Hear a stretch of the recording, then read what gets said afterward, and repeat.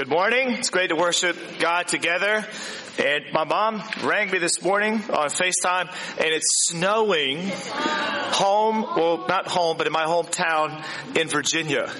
So it was very cool to see it snowing around Christmas time, and while I was simultaneously sweating here in New Zealand. And it just made me think it's Christmas time. Next week, we have our Christmas program, which many are working on right now. And after the service, they'll come up and do their first rehearsal on the stage for our Christmas play next week. That's going to be a blast.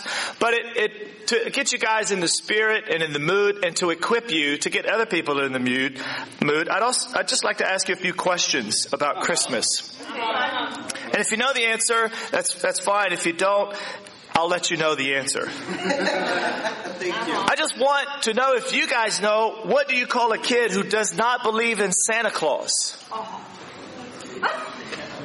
What do you call a kid who does not believe in Santa Claus? Well, you call him a rebel without a clause.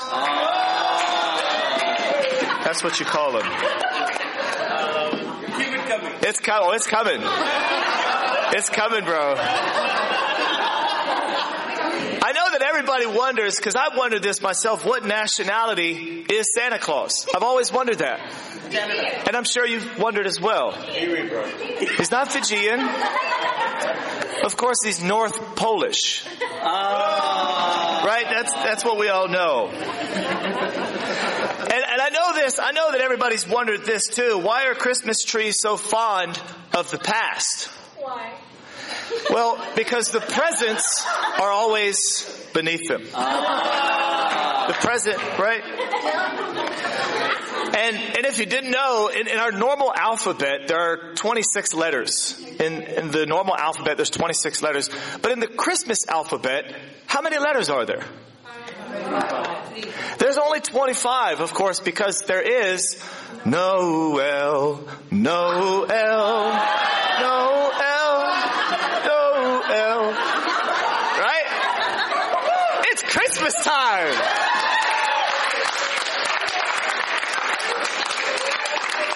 We're convicted already, bro. Convicted already? I've been preparing for so long. And I've been so excited. 1 year. 1 year. This is my one time of the year. Oh, there you go. So, on a different note, our brother Nathan heads back to the U.S. on December 14th. We're going to miss you, bro, and safe travels. Merry Christmas, Happy New Year, and prayerfully we'll see you again some point in the future. That'll be awesome.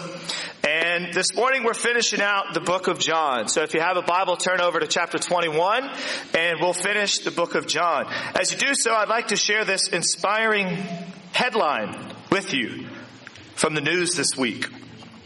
If you take a look on the screen, it says simply, humanity has peaked and we're on the decline. Of course, this is a good way to start your day or your week or your new year. It's just a little bit of inspiration. And they've done a study. They've gathered 120 years of data from I don't know where. And the depressing conclusion is simply humanity has peaked.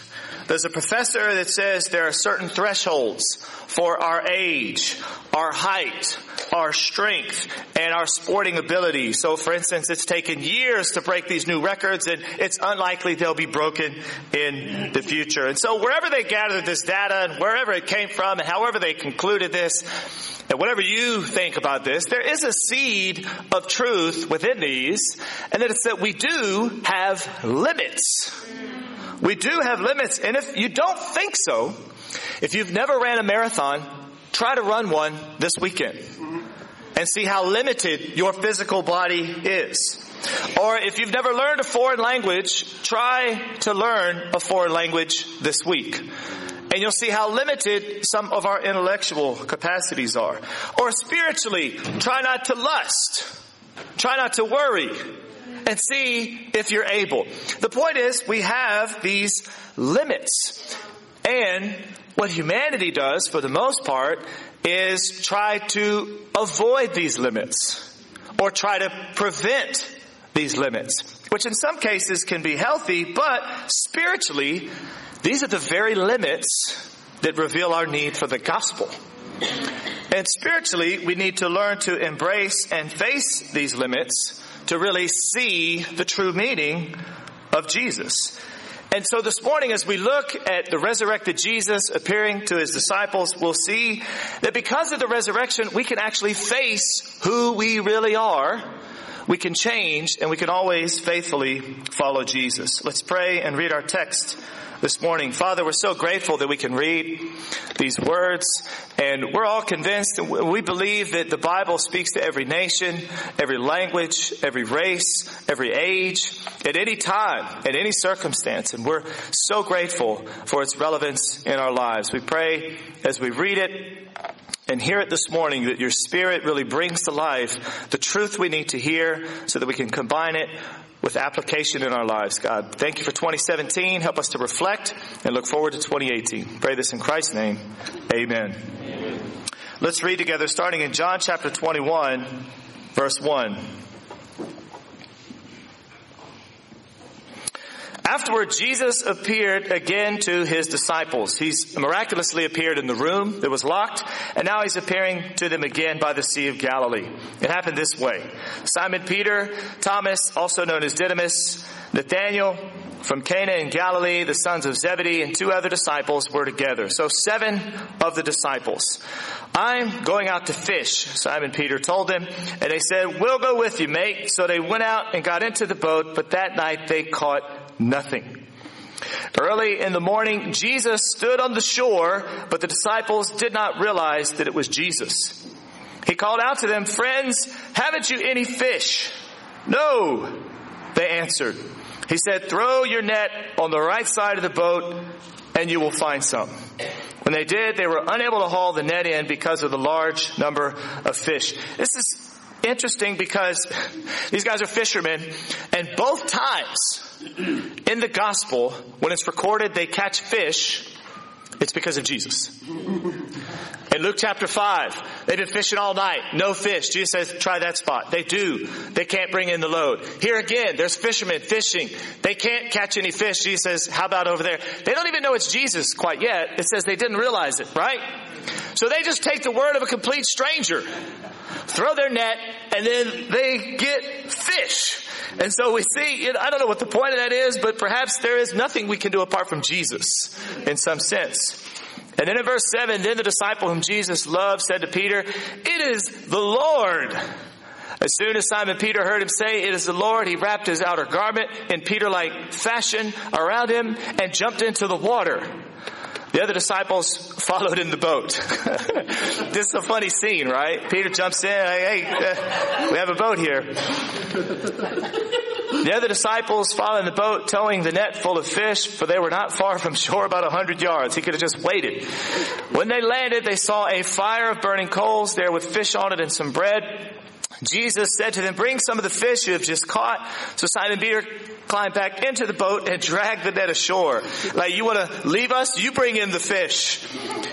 It was full of large fish, 153, which is a good quiz night question. How many fish did they catch in John 21?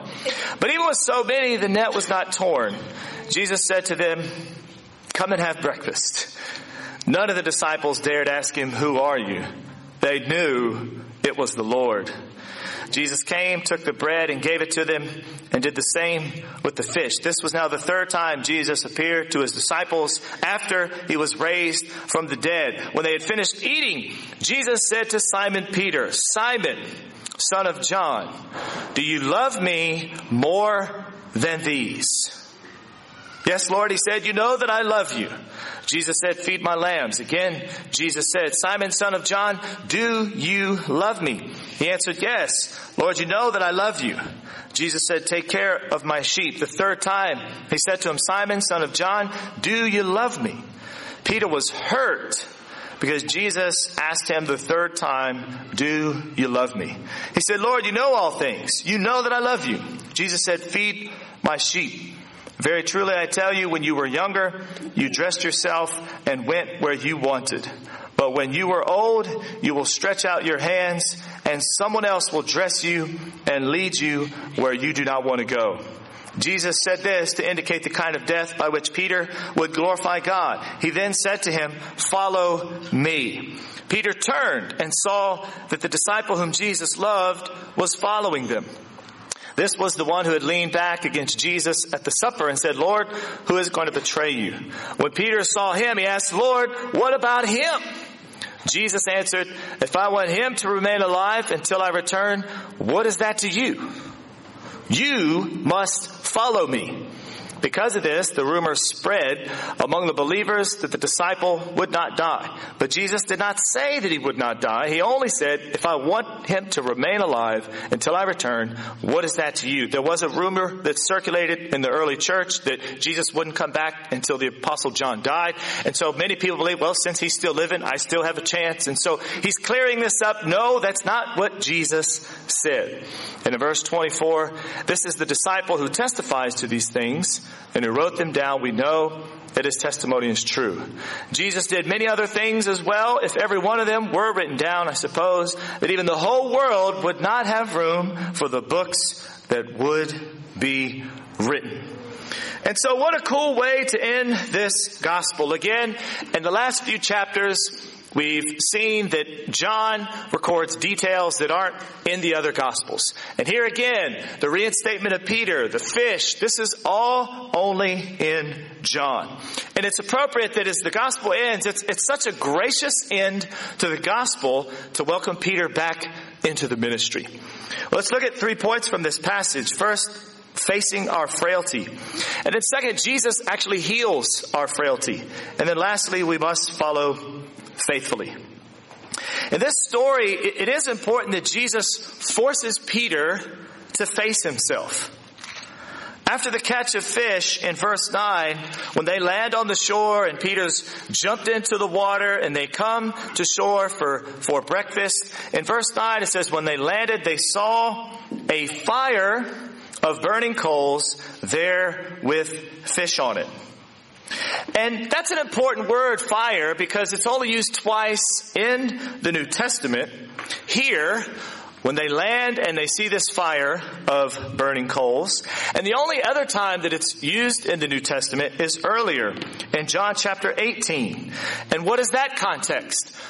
Peter is standing outside the place where Jesus is being questioned. It says it was cold, and the servants and officials stood around a fire. The exact same Greek word, only 2 times it's used in the entire New Testament. They made this fire to keep themselves warm. And Peter is there, standing, warming himself by the fire.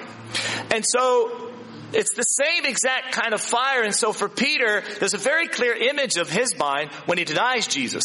And there's the image of a fire. And now, when he sees Jesus and they're about to have this reinstatement and this conversation, you got to imagine being Peter and seeing a similar kind of fire and the images that are being flashed through his head.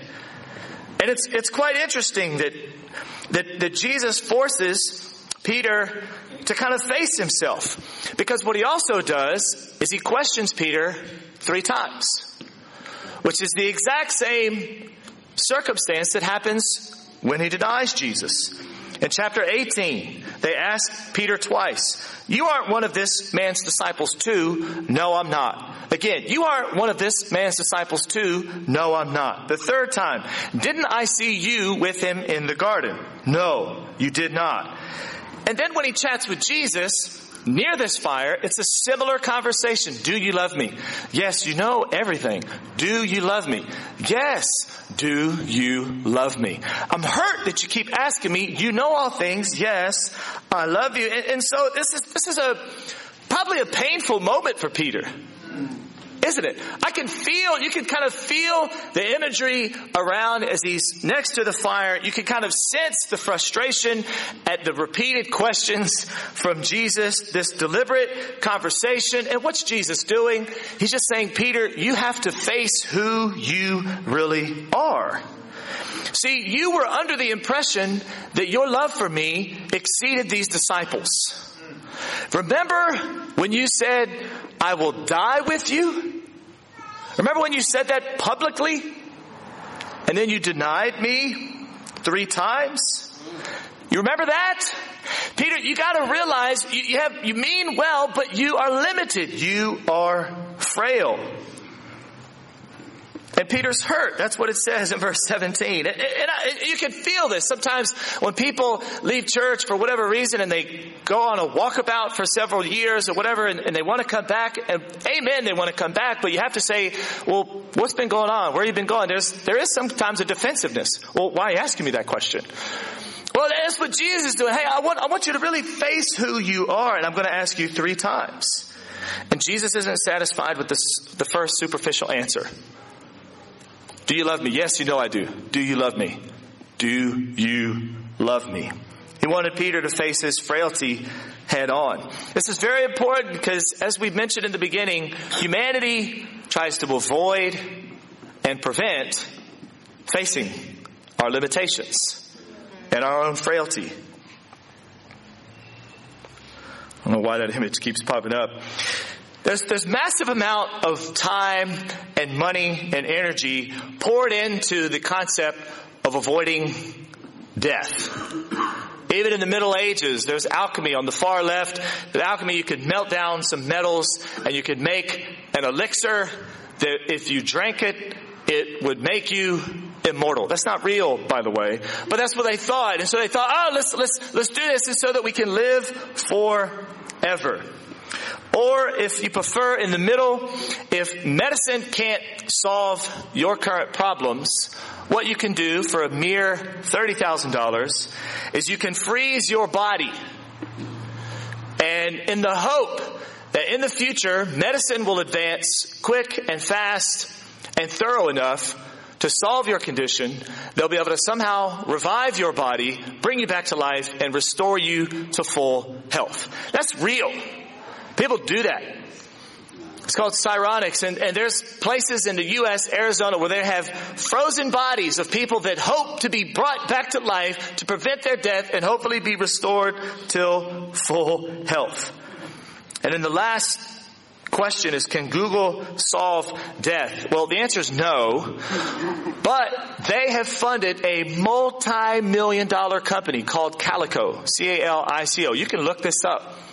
And one of their chief aims is, there's a lot of secretive, a lot of their experiments and their investigations, but one of their main aims is to try to help man become immortal. I mean, they're throwing like $400-500 million into these projects. They've assembled teams of people that believe at some point man can achieve immortality. And what's behind all that? Behind that is this, there's an interesting thought behind it, but in some sense, it's like we want to avoid how limited we are. We want to avoid how frail we are. But Jesus, in contrast, says, no, that's the very point. You see your need for me and the gospel message. And that's true for all of us. In 2017, think back. For this past 11 months, for this past 12 months, what was God, or what is God, trying to currently, or has He been trying to get you to face about yourself? And are you allowing God to confront you so that you can be thirsty for grace, so that you can genuinely change? It doesn't matter who you are, what position you hold, because Peter was a respected leader in the church. In fact, Paul will call him a pillar in Galatians. But look how frail he is. So it doesn't matter who you are. Even though Peter is a significant leader, he's frail and he's limited. And likewise, we are frail and limited. Often we overestimate ourselves, don't we? But Jesus says, no, you need to look at who you really are. We think we're more loyal, or we're more capable, or more whatever than we really are. But when you really face yourself, then you see your need for the gospel. If you're on a journey to know God and follow Jesus, just know you'll have to face your own frailty. You have to face these parts of who you really are that are sinful and offend God to really understand grace. And if you've been following Jesus for 5 years or 10 years, you'll need to continually face parts of yourself to understand who you really are so that God can genuinely change us. Amen? We must face our frailty. Secondly, come on, bro. Jesus heals our frailty. And thank goodness for that. It's not as though we can drink an elixir or freeze our body or invest in calico to solve these issues. Instead, Jesus solves them for us. In verse 15 of our passage, there's an important word, they. When they had finished eating. How many were there? Well, in verse 2 or 3, it says there were 7 of them, right? And so they've caught some fish. They've come to the shore. Jesus has made a nice little breakfast meal of fish. And while they had finished eating, this is a public setting here. They've had some fish, they've had their bread, and when they finish, Jesus says kind of publicly and singles Peter out. Simon, do you love me? And then he goes on to continually question him. And I think that each time he questions him, though, he says, yes, you know that I love you. And then Jesus says, feed my lambs, feed my sheep, feed my lambs. And this is all saying, look, I know you messed up and I'm going to heal you. I'm going to forgive you. I'm going to bring you back. And you have a role, actually. And I want everybody to know that. I want everybody sitting here publicly to know that you did mess up, but I'm welcoming you back. I'm healing this, and you have a role in the church. You're supposed to take care of my sheep. Now, I know you've been filled with shame, Peter. I know you boasted publicly. I know you denied me. But I want you to know that despite your darkest moment, it wasn't your defining moment. And I want to heal you. I want you to be released from your past. Why do you think I'm asking you the question 3 times? Why do you think it's sovereign that this fire is here? I want to recreate this to release you from your dark past. But see even more in John chapter 1, verse 42, when Jesus initially calls Simon and his brother, it says this, you're Simon, son of John, you'll be called, we say Cephas or Cephas, it's Cephas. You'll be called Cephas. And so at that point he's saying, and it translates meaning rock or stone, which is interesting because we do understand Peter is kind of the fickle, emotional one. But he sees it says, you will be called Cephas. Now, nowhere in the Gospels, Matthew, Mark, Luke, or John, is he ever called that. Never. The only other time Cephas appears is in this passage, and in more when Paul refers to it. In 1 Corinthians 15:5. This is an important passage because Paul is relating to the Corinthians what he heard when he understood the gospel. And here's what he says. I received what I passed on to you as of first importance. Christ died for our sins according to the scriptures, that he was buried, he was raised on the 3rd day according to the scriptures, and that he appeared to Cephas, one of the 12. Now this is a big deal because this is what's called a church creed.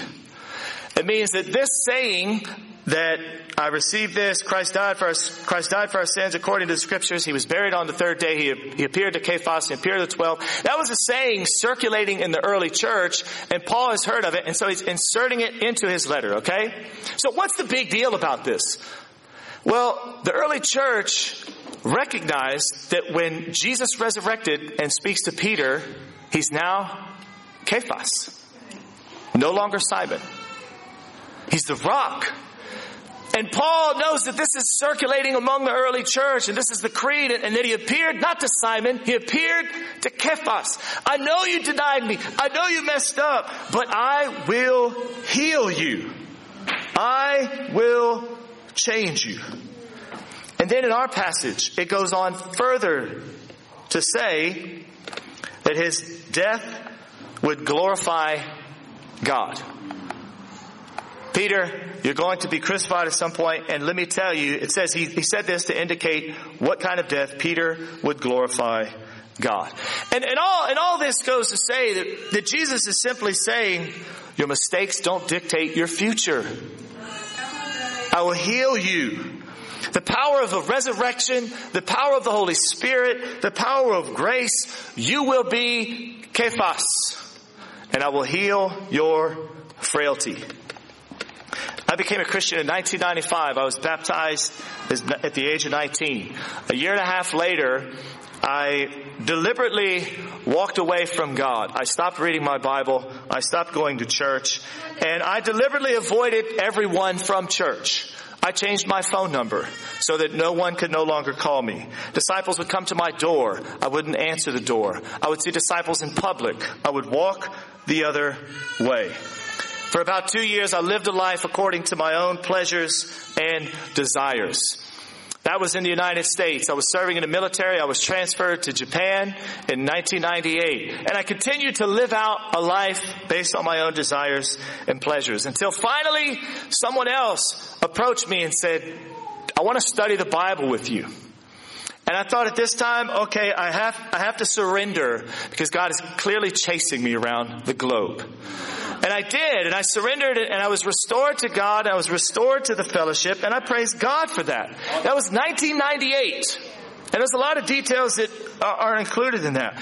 But what's important is, 10 years later, I got married and went into the full-time ministry. And every time I think back, I think, man, I would never want to share some of this stuff because it's dark stuff during that time. But it didn't define who God wanted me to be. It didn't dictate my future. Amen. Praise God. Maybe 2017 for you, you've had some spiritual lapses. Maybe you had some decisions that caused shame or regret or guilt. Or maybe you had dark moments in your spiritual life that you never want to revisit. Maybe it wasn't this year, maybe it's been the past few years. However, because of the resurrection, because of the Holy Spirit, because of grace, those moments don't define you. Come on. They don't dictate your future. Or maybe you're searching for God and your journey hasn't been as successful as you hoped. Those mistakes don't define you. Jesus deliberately wants this conversation with Peter to be had so he can say, I will heal you. You're frail and you're limited, but I will heal you.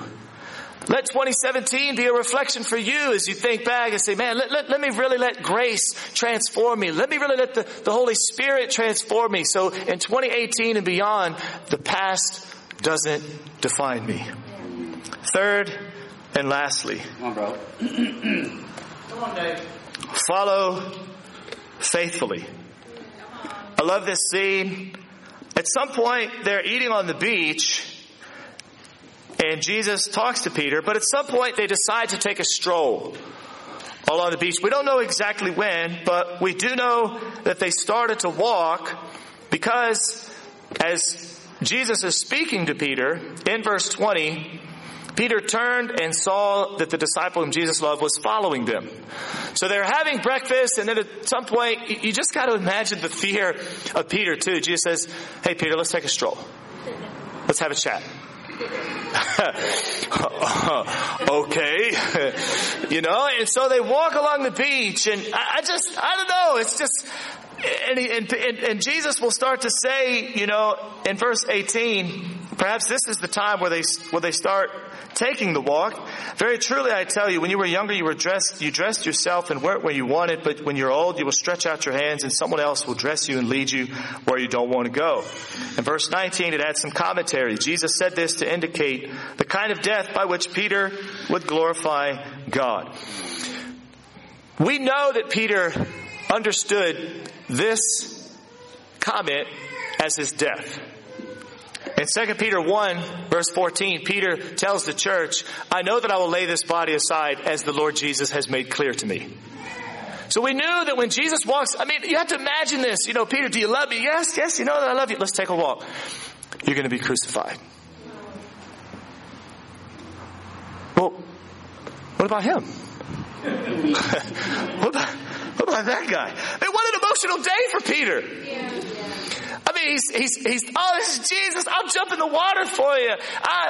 You're asking me all these questions, and let's take a stroll, and you're going to be crucified like me.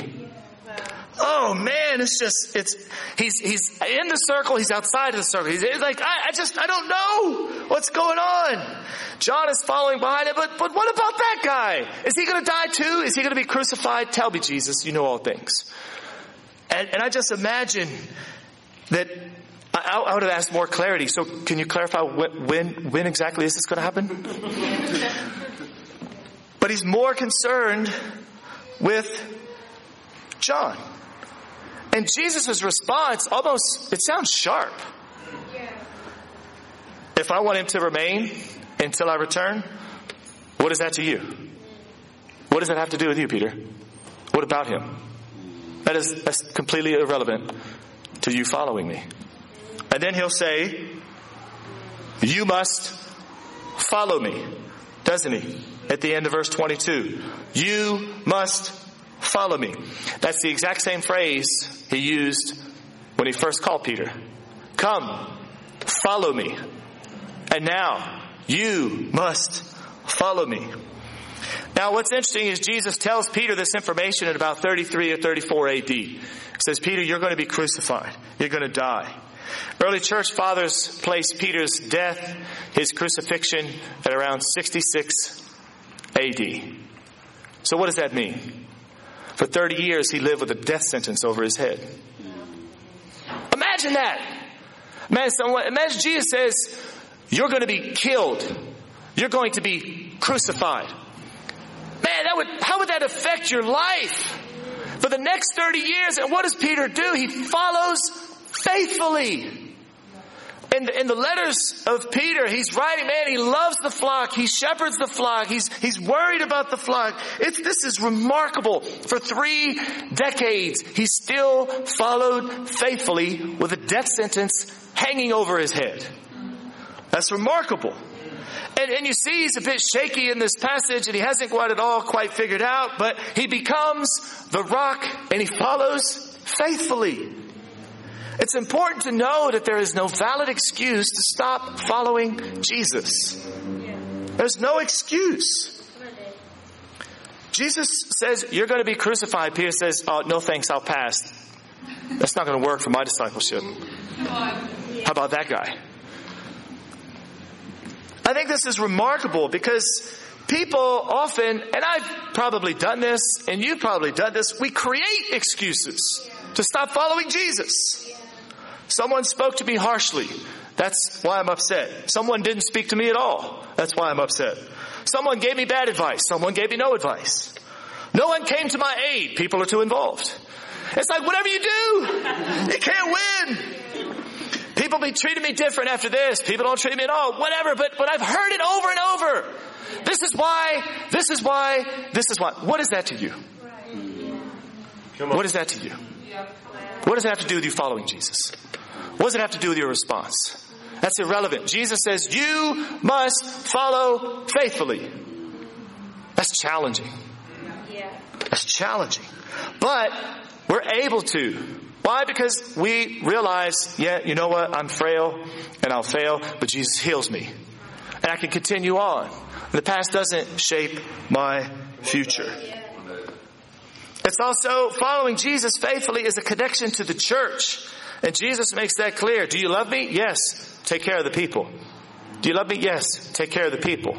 Do you love me? Yes. Take care of the people. Following Jesus and being connected to the church are one and the same. So you're following Jesus. Yes. Well, love the people. Serve the people. Help each other. That's following Jesus faithfully. In conclusion, humanity makes many efforts to avoid and prevent facing our limits, facing our weakness, facing our frailty. God, in complete contrast, says, no, you must face who you really are. You must face how limited you are, how weak you are, how frail you are, how sinful you are. Why? Because then, and only then, can you appreciate and understand the magnitude of God's grace.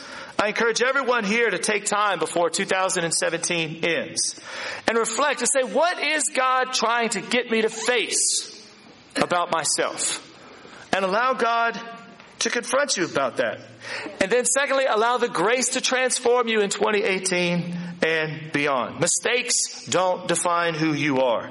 And let's all make decisions to follow Jesus faithfully, despite who is or who isn't doing whatever around us.